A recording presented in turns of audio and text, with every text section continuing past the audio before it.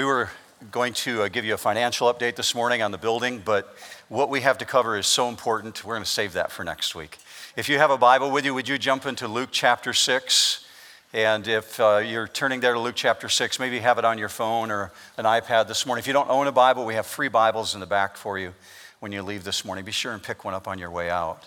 Luke chapter 6, and at the same time, you may want to put a finger over in 2 Peter chapter 1.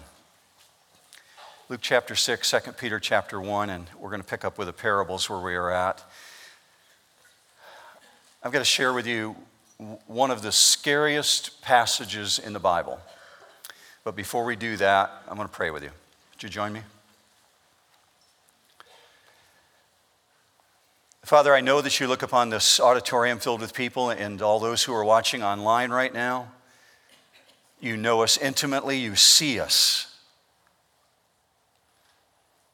What we were doing yesterday did not escape your attention. What we'll do tomorrow does not escape your attention. And where we're at right now, you're intimately aware. Father, we come to this place where we've made a declaration about what we believe. We say with our lips that we take a stand and that our heart is surrendered to you. God, I pray that you would massage our hearts this morning, that would be true. That we would not just be playing church, but rather who we are this morning will be reflected tomorrow and Tuesday and Wednesday. And where you need to do heart surgery, where you need to prick us, where you need to pierce, Father, I ask that you would do that through the power of your Holy Spirit. Don't let these words escape our attention. And when we celebrate baptism, Father, let us celebrate well, because it's the evidence of what you are actually doing. We pray for this in Jesus' name, and all God's people said, amen. Matthew 7 is one of the scariest passages in the Bible. I told you Luke 6, but let me start out with Matthew 7. And this is, for me, one of the two scariest. Here's what it says.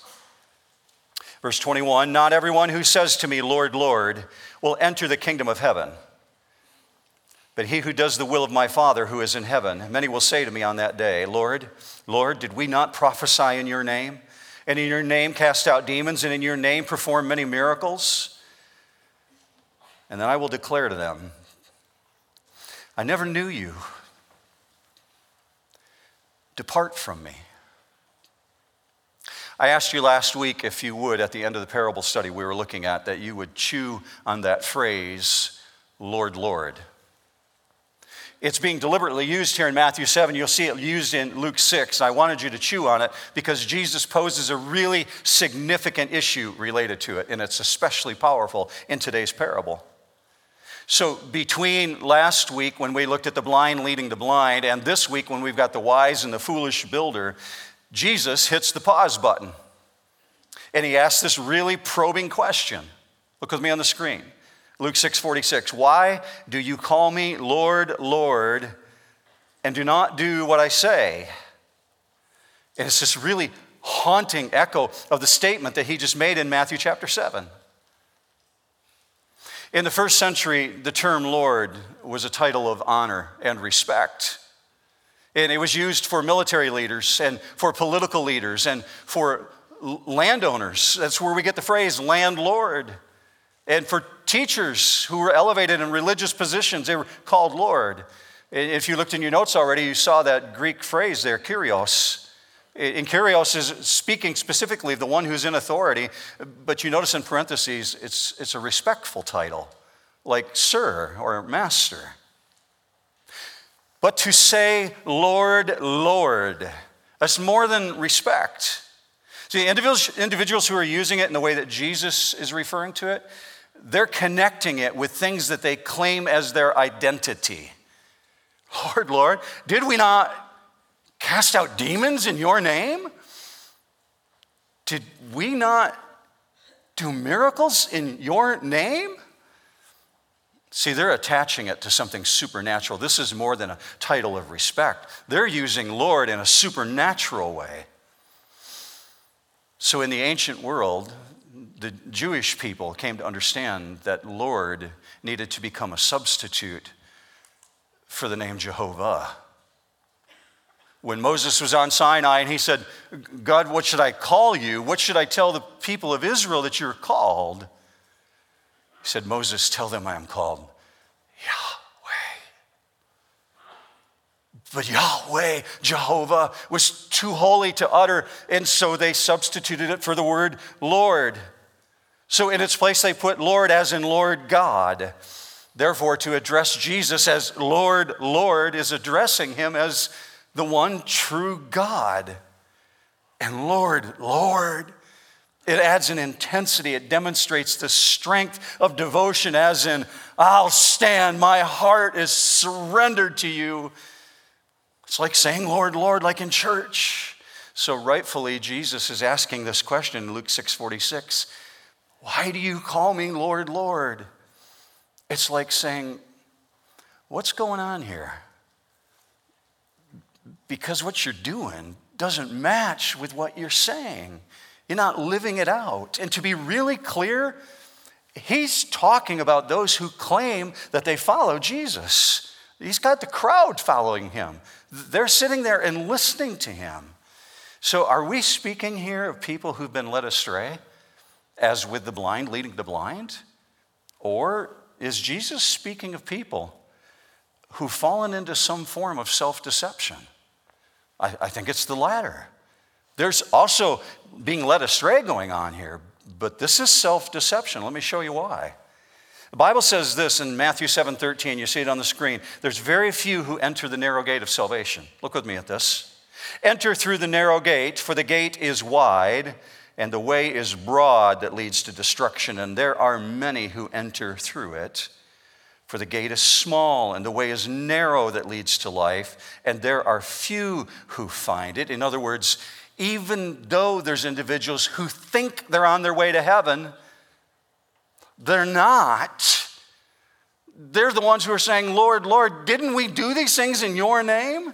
See, it must be that there's a significant degree of self-deception going on. In the United States of America, 65% of Americans claim to be born-again Christians. That's a remarkable percentage. Especially if you went back 10 years and you would find that national polls said that 85% of Americans claim to be born-again Christians. 10 years, 20%, where did they go? Well, they actually started identifying as the none generation. I don't mean N-U-N as in Catholic nun. I mean N-O-N-E, none. I believe nothing.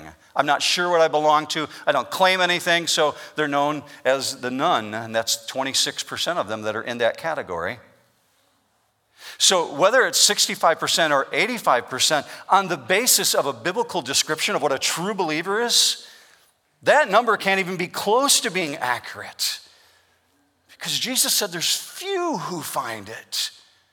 Among many who say, Lord, Lord, we believe, there's few who actually are there. So not only do the blind lead the blind into a pit, as we saw last week, but even absent of a blind guide, we can deceive ourselves, and we have to ask this question. How in the world does that happen? Well, if you've looked in your notes already, you'll see this on the screen as well. There's two categories of self-deception. I want to show them to you real quickly, but not breeze through them real quickly. Just look at that, drink it in, because that slide's not going to be up very long. First one, because of mere intellectual knowledge, and that would be those who hear about Jesus. They hear about forgiveness, they hear about grace, and they process the information, but don't do anything about it.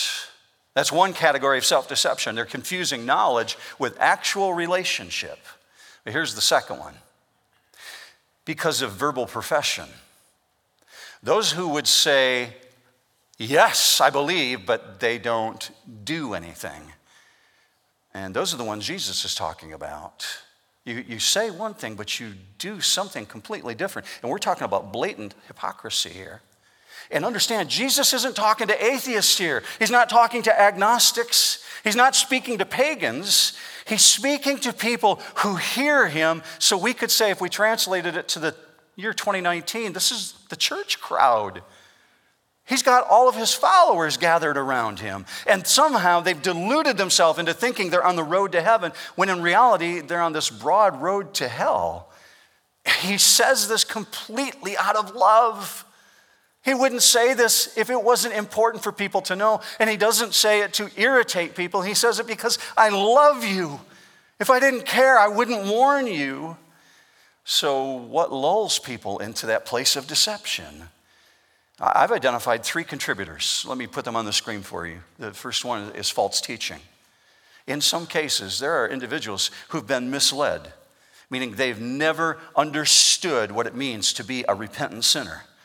And so they're caught up in a works system. And you probably know individuals like that. Maybe that's you this morning. I hope not.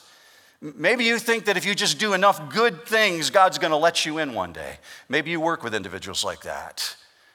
I've checked this off my list and this off my list and this off my list. And I've been a good girl or good boy all my life, and maybe God's just going to let me in one day based on my good works. That's a deception, according to Scripture. Those people have been misled. Here's another one. A false understanding of assurance of salvation. And you might be confused about that. Let me expand on that for a minute. These would be individuals who've been told all their life that all they have to do is walk an aisle, raise a hand, say a prayer, without any evidence whatsoever that there's any fruit in their life.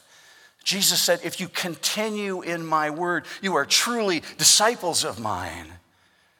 Now, here's the truth. Just take a minute to inhale and exhale. I know this is kind of intense stuff, right? If you were coming for Happy Sunday, that was last week, okay? Just take a minute, hit the pause button. In truth, if you are a believer in Jesus, that is between you and the one who sits on the throne, amen? It's between the two of you. It's between you and God. I don't stand here as your judge. I personally can't say with any absolute certainty what is true of you. And you can't of me. What Jesus is saying, is there any fruit that gives evidence? Am I faithful to what I claim, I say, I believe? But we can go better than that. We can say that the Bible actually says the Spirit will witness to you. The Holy Spirit of the living God witnesses to you to confirm that you truly are a believer. Look with me on the screen. Romans 8:16. The Spirit himself testifies with our spirit that we are children of God. In other words, you don't need me to tell you. You already know. Or this one, Romans 8:14. For all who are being led by the Spirit of God, these are the sons of God. Maybe you're reading that saying, I'm not sure I can put the pieces together though. What does that look like? How do I know that the Spirit is witnessing to me? I bet if you polled 100 believing Christians, whether or not they wanted to know for sure with absolute certainty that they're destined for heaven, all of them would say, absolutely, I want to know for sure, absolutely. Let's eliminate tripping over doubt about this issue. This is all setting up this parable. The parable goes really fast. This is just setting up what Jesus is about to say. And I want to eliminate for you tripping over any doubt about this issue. Peter actually writes that you can make it clear, you can absolutely know your eternity is for sure. Look with me at this, 2 Peter 1:11. In this way, this is why I said stick your finger in 1 Peter. You might even want to underline that. In this way, the entrance into the eternal kingdom of our Lord and Savior, Jesus Christ, will be abundantly supplied to you. What way, Peter? I want to know. How? Maybe that'll take away my anxiety. I really want to understand that. Well, he makes it really, really clear in 1 Peter. He says, you can know your eternity is sure by seeing something in your life, by seeing increasing qualities in your life that other people can point to as well. Qualities of fruitfulness. Look with me at verse 3. 1 Peter 1:3. Seeing that his divine power has granted to us everything pertaining to life and godliness through the true knowledge of him who called us by his own glory and excellence. For by these he has granted to us his precious and magnificent promises. Is faith in Jesus a magnificent promise? Is forgiveness of sin a magnificent promise? That's what Peter's talking about here. These magnificent promises. So that by them you may become partakers of the divine nature, having escaped the corruption that is in this world by lust. In other words, what Peter is saying is Jesus did it all for you. He did everything you need. You just received it. It's part of who you are now. You've escaped corruption as a result of it. So he goes on with verse 5. Now for this very reason, also, pay attention, New Hope. Applying all diligence. Diligent to what, Peter?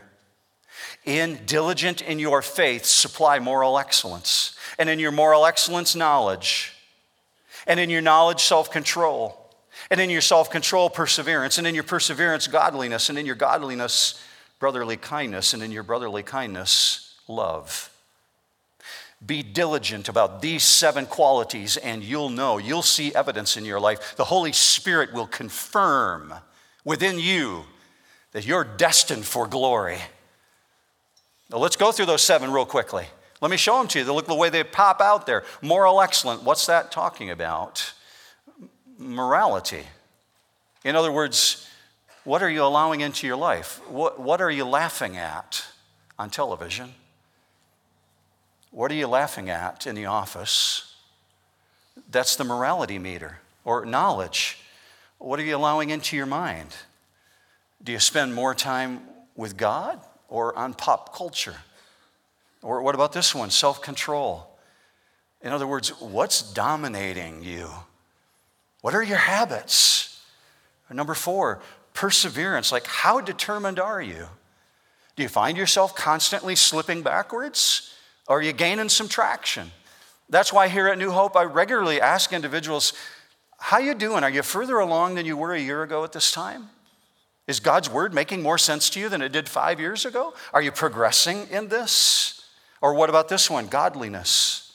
Here's a check valve for you.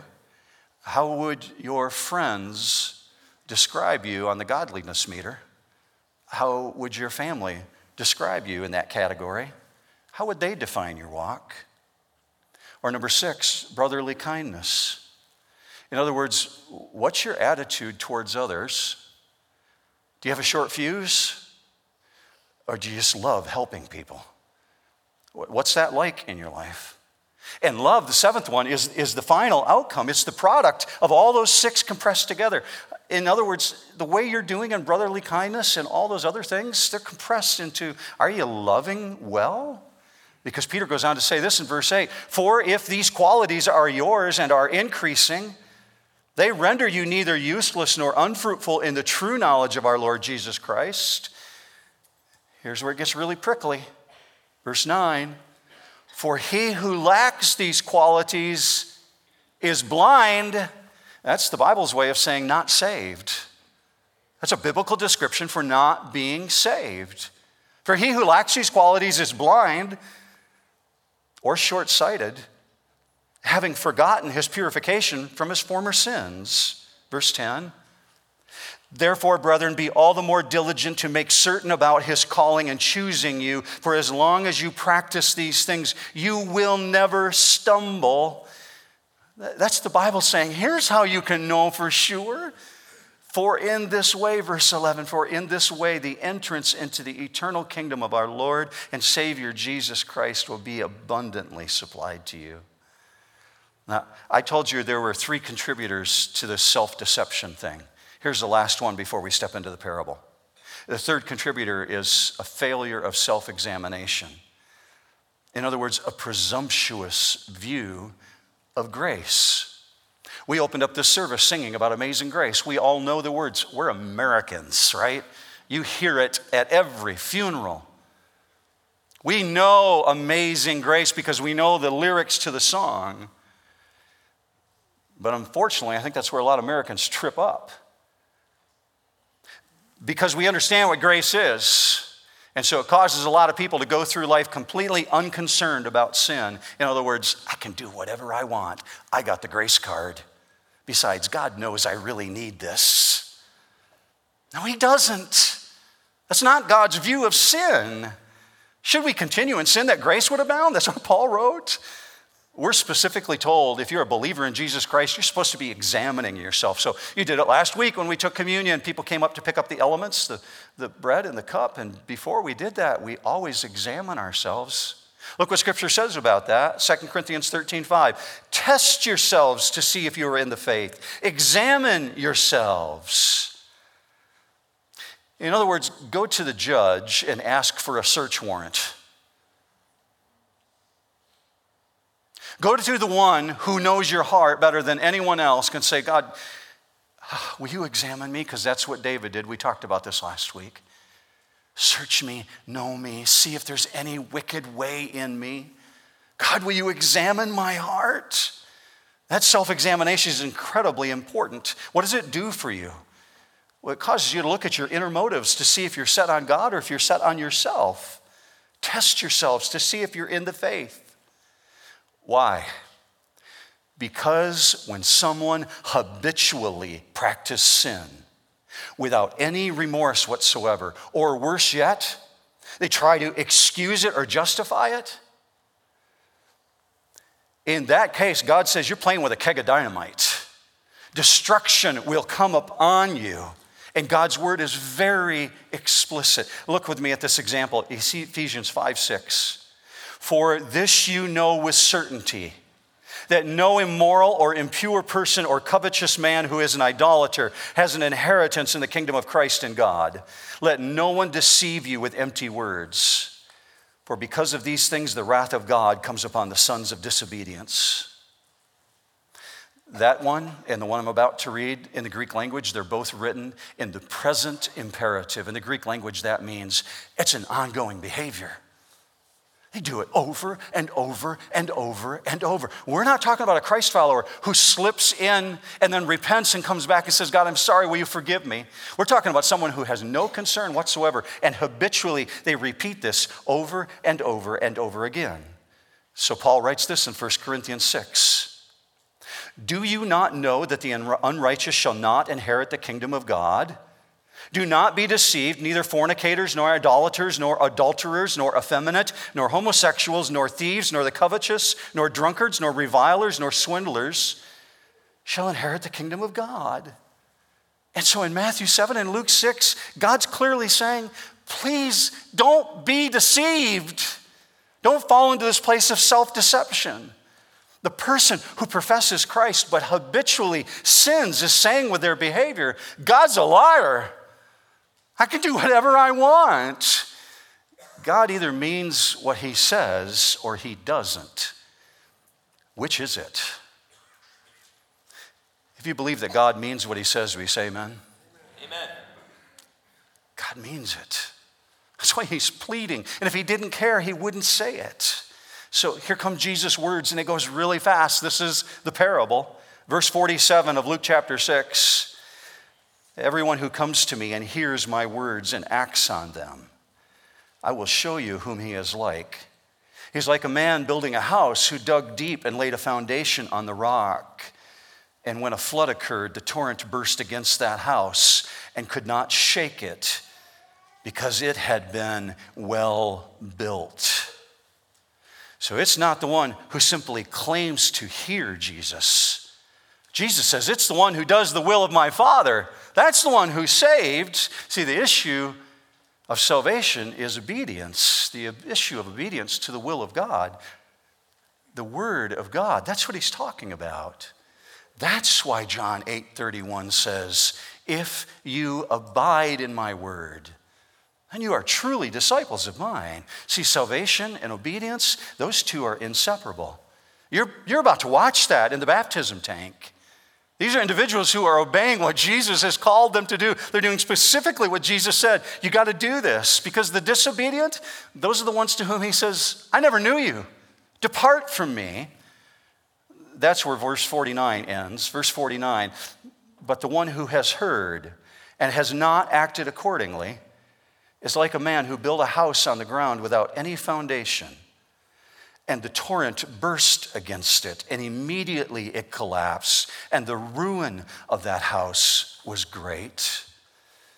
And for 5 weeks now, we've been saying a parable is a physical reality laid alongside a spiritual reality. To apply the spiritual reality to your life, what's the spiritual reality here? The ruin of that house was great. He's talking about eternity. This isn't just about bad building codes. This is about someone's eternal life. And did you notice that both of the builders heard the gospel? They both hear it. They both hear the word of the Lord. Verse 47, this is Jesus' response. So everyone who comes to me and hears my words and acts, that's the one who's saved. But contrast that with verse 49. But the one who has heard and has not acted. See, they both heard.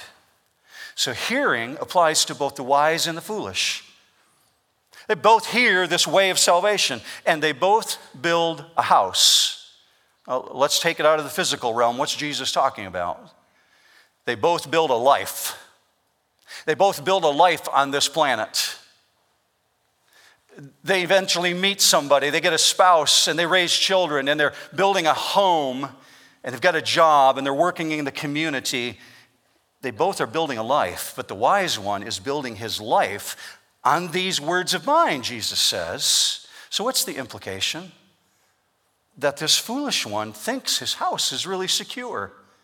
Simply because he heard and he acknowledged and he's got intellectual assent saying, okay, I get that, that makes sense. But clearly he's not acting on Christ's words because there's no life change. He's still consumed with the things of culture. Still consumed with the things of this world. There's no fruit in keeping with repentance. Mind you, he's not a doofus. He's intentionally building a life, a home that he thinks is going to stand. So both of these builders are really confident that they've got a house that will stand. So you've got two contractors, and one's got a foundation under it. It's called the word of the Lord. He's built his life on the word, and the other is building it on himself. One's laid a foundation on the rock, Jesus said.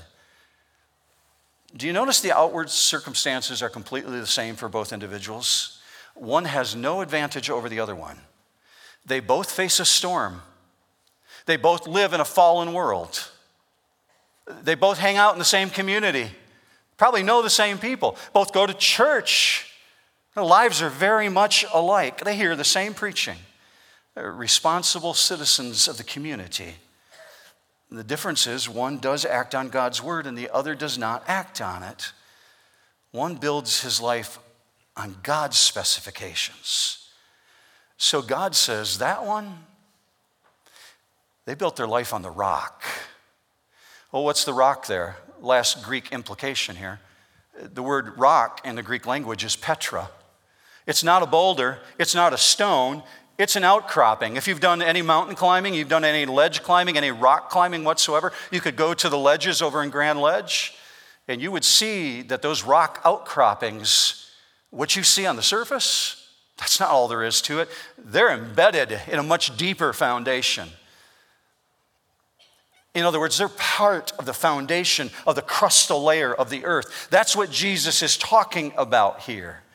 One who's built his life on a solid foundation, not using somebody else's plans, but God's plans, and that is absolutely unmovable. But the sand is highly movable. It's composed of opinions, it's composed of speculations, it's composed of culture.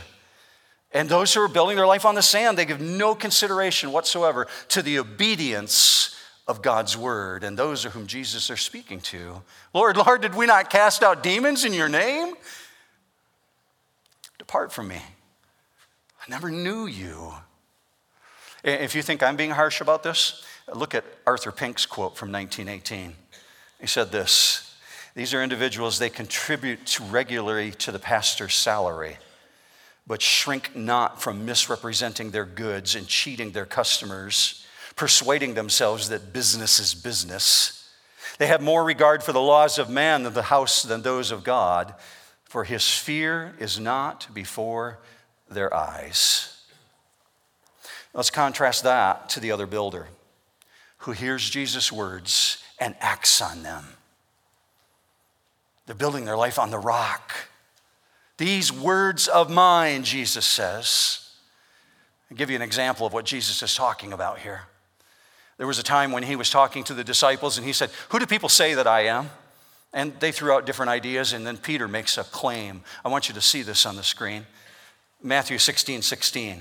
Simon Peter answered, you are the Christ, the Son of the living God. Verse 17, and Jesus said to him, blessed are you, Simon Bar-Jonah. That means son of John, Simon, son of John. Because flesh and blood did not reveal this to you, but my Father who is in heaven. I also say to you that you are Peter, and upon this Petra I will build my church. What's the solid rock? What's the outcropping? What's the Petra Jesus is talking about? That you are the Christ, the Son of the living God. And Jesus says, yes, on that truth, on that Petra, on that foundation, I will build my church. That same rock is the same rock that's referred to in Matthew 16, in Matthew 7, and in Luke 6. We're talking about the bedrock of God's word.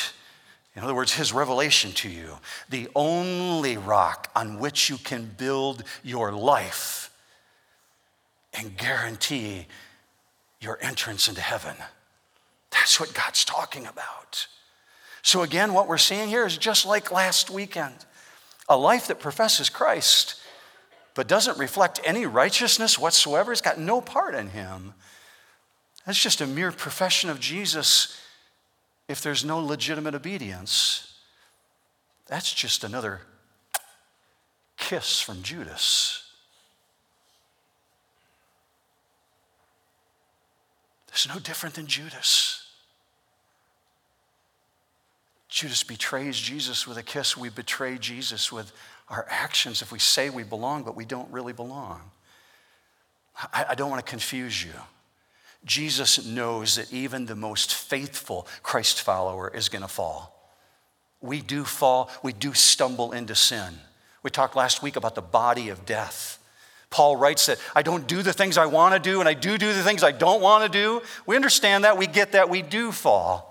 If that wasn't true, otherwise Jesus would have never taught us to pray. When you pray, say to the Father, forgive us our debts as we forgive those in debt to us. He knows that's true of us. But when we fall, if we confess our sins, he's faithful and just and righteous to give us forgiveness. He says, I hear that, because no Christian is sinless this side of eternity. The very fact that we confess our sins and seek his forgiveness, that's evidence. That's evidence that we belong, because a non-believer is not going to do that. That's the evidence in your life when you long to see God restore you, even if you do trip and fall. So you hear this. A true disciple, a true follower is not one who simply hears. James writes this in James 1:22. It's a person who's a doer of the word. Look at this, James 1:22. Doers of the word, not merely hearers who delude themselves. For if anyone is a hearer of the word and not a doer, is like a man who looks at his natural face in a mirror.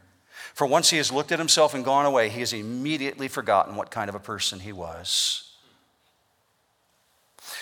Those who have truly come to Christ and are in a true relationship are those who are hungry to learn from his word and obey what he's called us to do. That person, they're never going to hear him say, depart from me, I never knew you. Scariest verse in the Bible. We get to watch obedience on display now.